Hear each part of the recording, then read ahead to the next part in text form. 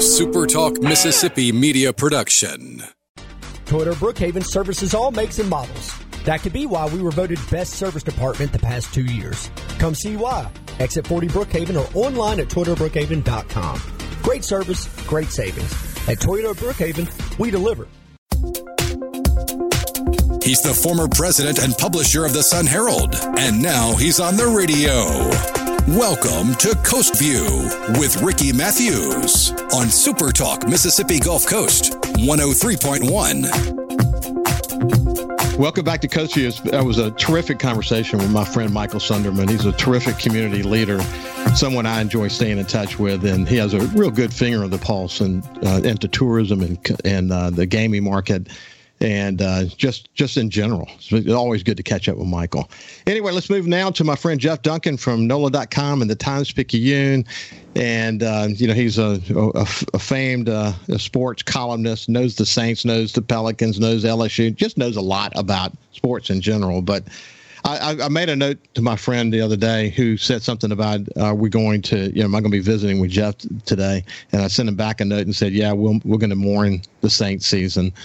So it's kind of sad, man, because in spite of all the challenges and penalties and injuries and everything, if they'd have just won one more game against Tampa, they'd be in a different position now going into this final game. It's tough to look at it that way, but it's the truth, isn't it? Yeah, well, if you think about it, Ricky, the last 2 years have been that way. They were one win away from being in the playoffs, which would be 7 straight years.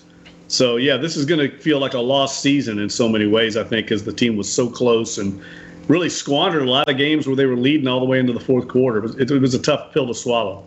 Yeah, if you go back, you and I have had a lot of conversations about this. It'd be interesting to see how you sort of frame it. But initially in the beginning of the year, a lot of sloppiness, making penalties you just never saw when Sean Payton was there, and then of course lots of turnovers. The turnover ratio was not in the right direction. They started to get some of that under control toward the end of the season. Why do you think it took so long? And you're right, what you wrote about this past game, it was the most, even with all the damage on the offensive line and the fact that our quarterback had to take some sacks, it was still a well-played game. And, man, I wish it could have been that team the whole year. Well, this is how they wanted to play all season. I mean, I think we talked about this. I remember talking to Dennis Allen in training camp. And it was back in the heady days when everyone was all excited and thought this team was going to be back to the Drew Brees, Sean Payton ways. Jarvis Landry's coming in, Chris Olave. And I think I told you, Dennis, they weren't going to play that way. They were going to be much more like the Jim Mora Saints with the Dome Patrol. And he said to me, he goes, we've got to be comfortable winning games 20-17 because we're going to be in a lot of close games. We're going to lean on our defense and special teams. We're not going to be this high-scoring, wild, freewheeling offense. And that's exactly how they won that game on Sunday against the Eagles. It was a carbon copy of what his blueprint was of how to win. They leaned on the defense and special teams, and they ground out a tough win. And that's really how he wanted to play. And they kind of played that way the last half of the season, even in losing, say, to San Francisco. They gave up 13 points. They needed to score a few more. They couldn't convert in the red zone. But this is the formula Dennis Allen had in mind all along. What's interesting is that NOLA.com had a story in the last few days about how the starting lineup for the Pelicans, the projected starting lineup, literally only played together in a very small number of games, maybe 10. I don't remember the exact number. The same thing's true for the defense. The defense, first of all, the defense never could find their swagger. The defensive line did not initially play very well. Then they started getting all these injuries. The starting lineup could never really kind of pull it together. And eventually what we saw was, as you pointed out well on this show and in writing, you had these new stars that started to emerge on the defense. And I guess it just took a while for them to find what their personality was ultimately going to be, but they weren't the team we hoped they would be at the beginning of the season. No, and I don't know why it took so long, to be honest with you, because the whole point of hiring Dennis Allen and retaining most of the defensive coaching staff was the continuity and stability that they wanted. I mean, they wanted the same culture here as they've had And so I don't know why it turned over as much. That's something I'm sure Dennis Allen and Mickey Loomis will be talking about, because it did take too long. There's no doubt. And look, everyone's got a few injuries and new players. I mean, that's part of the league. It shouldn't have taken half the season to figure that out, but it did. But at least they did figure it out. And they've won 3 in a row now. They hadn't won 2 in a row until this last winning streak. And they have a chance now to finish with a 4-game winning streak and go into the offseason with momentum, and I think the confidence that they've got it figured out. Well, look, there's a lot to unwrap. I thought you and Jim did a great job on the Datitude podcast talking about how the Saints have to approach this offseason in a different way. And they don't have, unless they get a first-round draft choice from multiple draft choices for that matter, as a result of Sean Payton coming back into coaching football. They are going to have to build this team another way. And one of the points that you made was we have to be willing, since we got new guys coming on to this team that are playing extraordinarily well, a whole crop of new stars on this team. We have to be willing to bite the bullet on some of those players that we before saw as the stars. Maybe still see them as a star. And now is the time to try to make a trade like that work. But they're going to have to be creative, aren't they? Yeah, that's the word. They're going to have to be creative. They're going to be very tight against the salary cap. Again, they have the least cap room of any team in the league going into the offseason. It's really not even close. So that's going to require a lot of heavy lifting between Kai Harley and Mickey Loomis.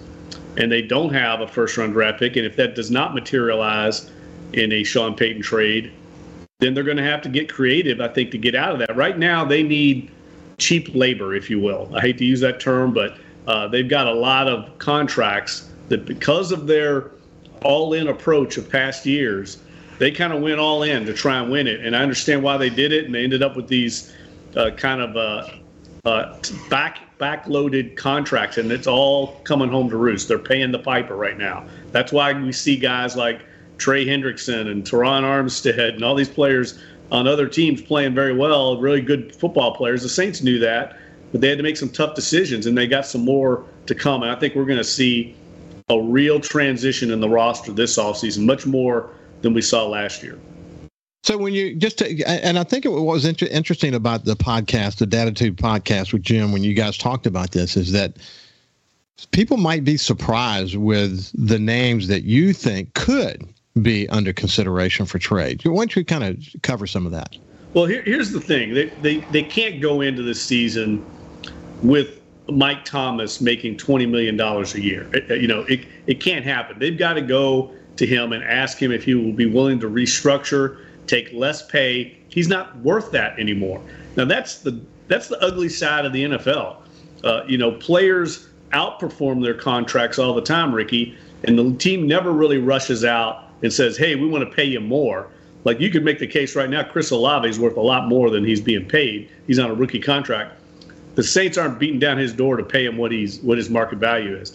But once you stop outperforming your contract, it's one-sided in this league. The team comes to you, and I imagine they're going to have that conversation with Michael Thomas, because they can save money by moving him, by either trading him or releasing him. Now, they don't want to do that, I don't think, but this is desperate times call for desperate measures, and they're going to have to be desperate in some of these moves. I mean, a guy like, even a great player who's coming off a great game like Cam Jordan, they're going to have to think long and hard about his future here. I mean, that's the way it is with these contracts that they have,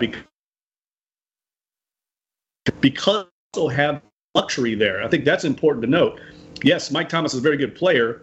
Yes, they want him, but they've got 2 young rookies right now in Olave and Rashid Shaheed that have emerged this year. You feel pretty good about those 2 guys going forward, and they make, relatively speaking, very little money against the cap. These are the hard decisions that they're going to have to weigh. You even mentioned Marshawn Lattimore. Yeah, and I don't think that'll happen. That would be difficult cap-wise to move him. But it's players like that. It's contracts like that. Like, for instance, Jameis Winston. I'll be shocked if he's back here. They will save $4 million by moving him, and he's not even the starting quarterback anymore. So I think a fresh start for him, for the team, all makes sense. So these are the tough decisions. Guys that we went into the season thinking we're going to be part of the core of the future are already probably on their way out. Well, when Jameis went from after that practice that time, or it was actually after a practice at one of the media availabilities where he said that you should never lose a starting job from injury. The way he said that, that's what we saw. I wonder what was playing out behind the scenes, but it seems to me that maybe he burned some bridges along the way, and it's time to move along away from him. Yeah, I don't know what happened there, but clearly the club lost confidence in him. I think that's fair to say, that they went quickly to Andy Dalton and stuck with him the whole time, and he performed pretty well once he got past a few of those shaky opening games. I can think of Arizona was a difficult game, but down the stretch, he's played exactly the way they want the quarterback to play. They know what they've got with Dalton. I don't think they felt that way about Jameis. I wanted to say in his last game, why didn't he get rid of the ball? But then when you see the replay, he didn't have a chance to get rid of the ball. They was being bull rushed in there. Yep. Very tough situation. Hey, when we come back, we'll continue our conversation with Jeff Duncan. We'll see you after this.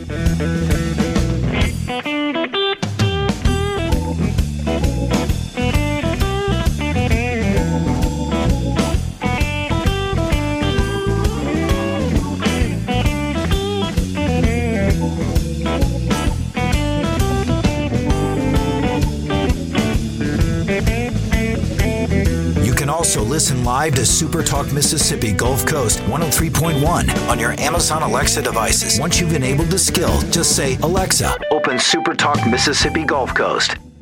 This is Coast View with Ricky Matthews on Super Talk Mississippi Gulf Coast 103.1. Welcome back to Coast View. Hope you're having a great day. And we have Jeff Duncan from NOLA.com and the Times-Picayune sort of doing a debriefing on the Saints season.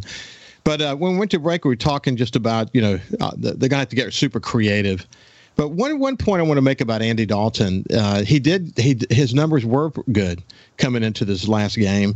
And as you pointed out during the break, this the defensive line for Philadelphia they're good. And it was really interesting to see how accurate Andy Dalton was and how quick he was able to get rid of the ball. But that was part of the winning formula for that game, wasn't it? Yes, they knew going in they were down 2 offensive linemen, and then Ryan Ramczyk went down early in the game, and they were really down 3 starters. And look, Philly went into that game, Ricky, with 61 sacks. I think they had 6 sacks in the game. They are within now reach of the great '84 Chicago Bears. Remember that group with Refrigerator Perry and Mike Singletary and Richard Dent, Buddy Ryan. They set the NFL record in the history of the NFL with 72 sacks.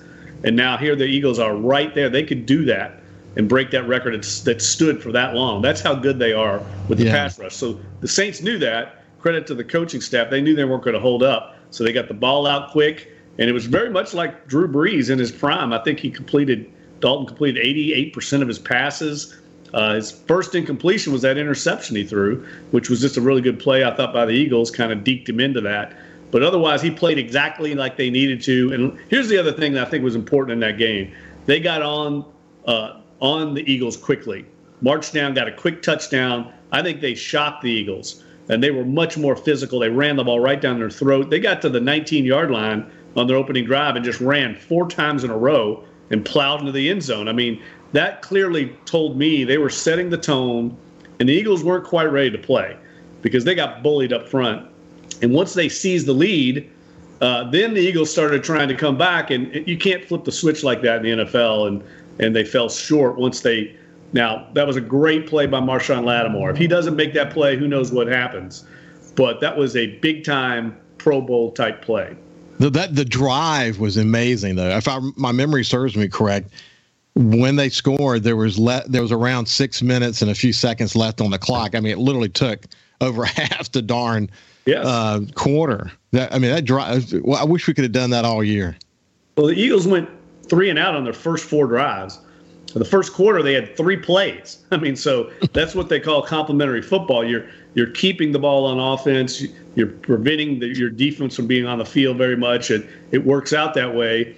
And look, I think Philly woke up eventually and they started playing, I guarantee you this week you see a different Philly team. And look, I don't want to take anything away from the Saints, but they caught the Eagles at a perfect time. They had a huge emotional game on the road against the Cowboys. They come back home. It's easy to be complacent in a game you don't have to win against a Saints team that's struggling. All those things add up. I've seen it so many times over the years. And I thought the Saints had a great game plan. I thought their coaching staff totally outcoached the Eagles. And once they got that lead in that game, they could lean on that defense. And the defense right now is carrying the team like we thought they would all year. I mean, they are a legit top 5 defense in this league, and the Eagles found that out in that game. Hey, listen, we'll shift gears. Before we go, I'd be remiss if I didn't mention Kamar Hamlin and that incredible Monday night game and I don't want to call it fallout, more of the reverberation of humanity that has come from that. How many, just in your circles, is this something that everyone's talking about? Oh, yeah. It's the biggest story in sports. One of the biggest stories in the country, I think, because we just had not seen that. It happened on the Monday Night Football platform. I mean, millions and millions watching that game. And look, I've seen it before. It happened. I referenced it in my column this week. I mean, Devon Walker with Tulane here in New Orleans. Now, it happened in Tulsa, but he had the exact same thing happen, but he had a neck injury. This was different. This is a chest injury, a cardiac arrest. But, seeing CPR being performed on a player on the field is shocking. It's jarring to anyone. And I think it really was sobering for everyone and kind of woke everyone up just to the realities of the violence of this game. These players at the highest level, it's amazing, Ricky. I've told you before, when you're on the sidelines, it's amazing there are not injuries on almost every play. Yeah, you and I have shared notes on that. I've had the opportunity to be on the sidelines a few times, and the speed of the game, the size of the players, the violence of the hit around the hits. I mean, you and I've talked about that before on this show, that it is remarkable there aren't more serious injuries or even death. In this particular case, I'm a former paramedic, and I'm very familiar with this peak of T-wave issue that may be what happened to him. 20 milliseconds in that moment, if that's where he got hit. Well, that's what it sounds like happened. I mean, yeah, it does. Listen to medical experts. And look, that's just a fluke thing. I mean, I don't know how you prevent it. It happens in lacrosse. It happens in baseball. We see where you get hit in the chest, and it can cause the heart to stop. Very, very unfortunate. And you're right. The paramedics on the field did a remarkable job. I think that ultimately is one of the things we learned, was just how incredible those people are. Yeah, the NFL gets big kudos in the kind of preparation that they do. They're prepared for that emergency. They know where the equipment is and how to deal with it. The best and most well-trained staff you could ever imagine was there with him, and let's pray that he has a full recovery. I can't wait to get to know him better through his own words after this accident, see how it changes his life. Anyway, Jeff, it's been a pleasure to visit with you, my friend. We'll see you next week. Yeah, Ricky, have a great weekend. We'll talk next week, buddy. This has been Jeff Duncan from NOLA.com and the Times-Picayune. Have a great weekend, and we'll see you on Monday.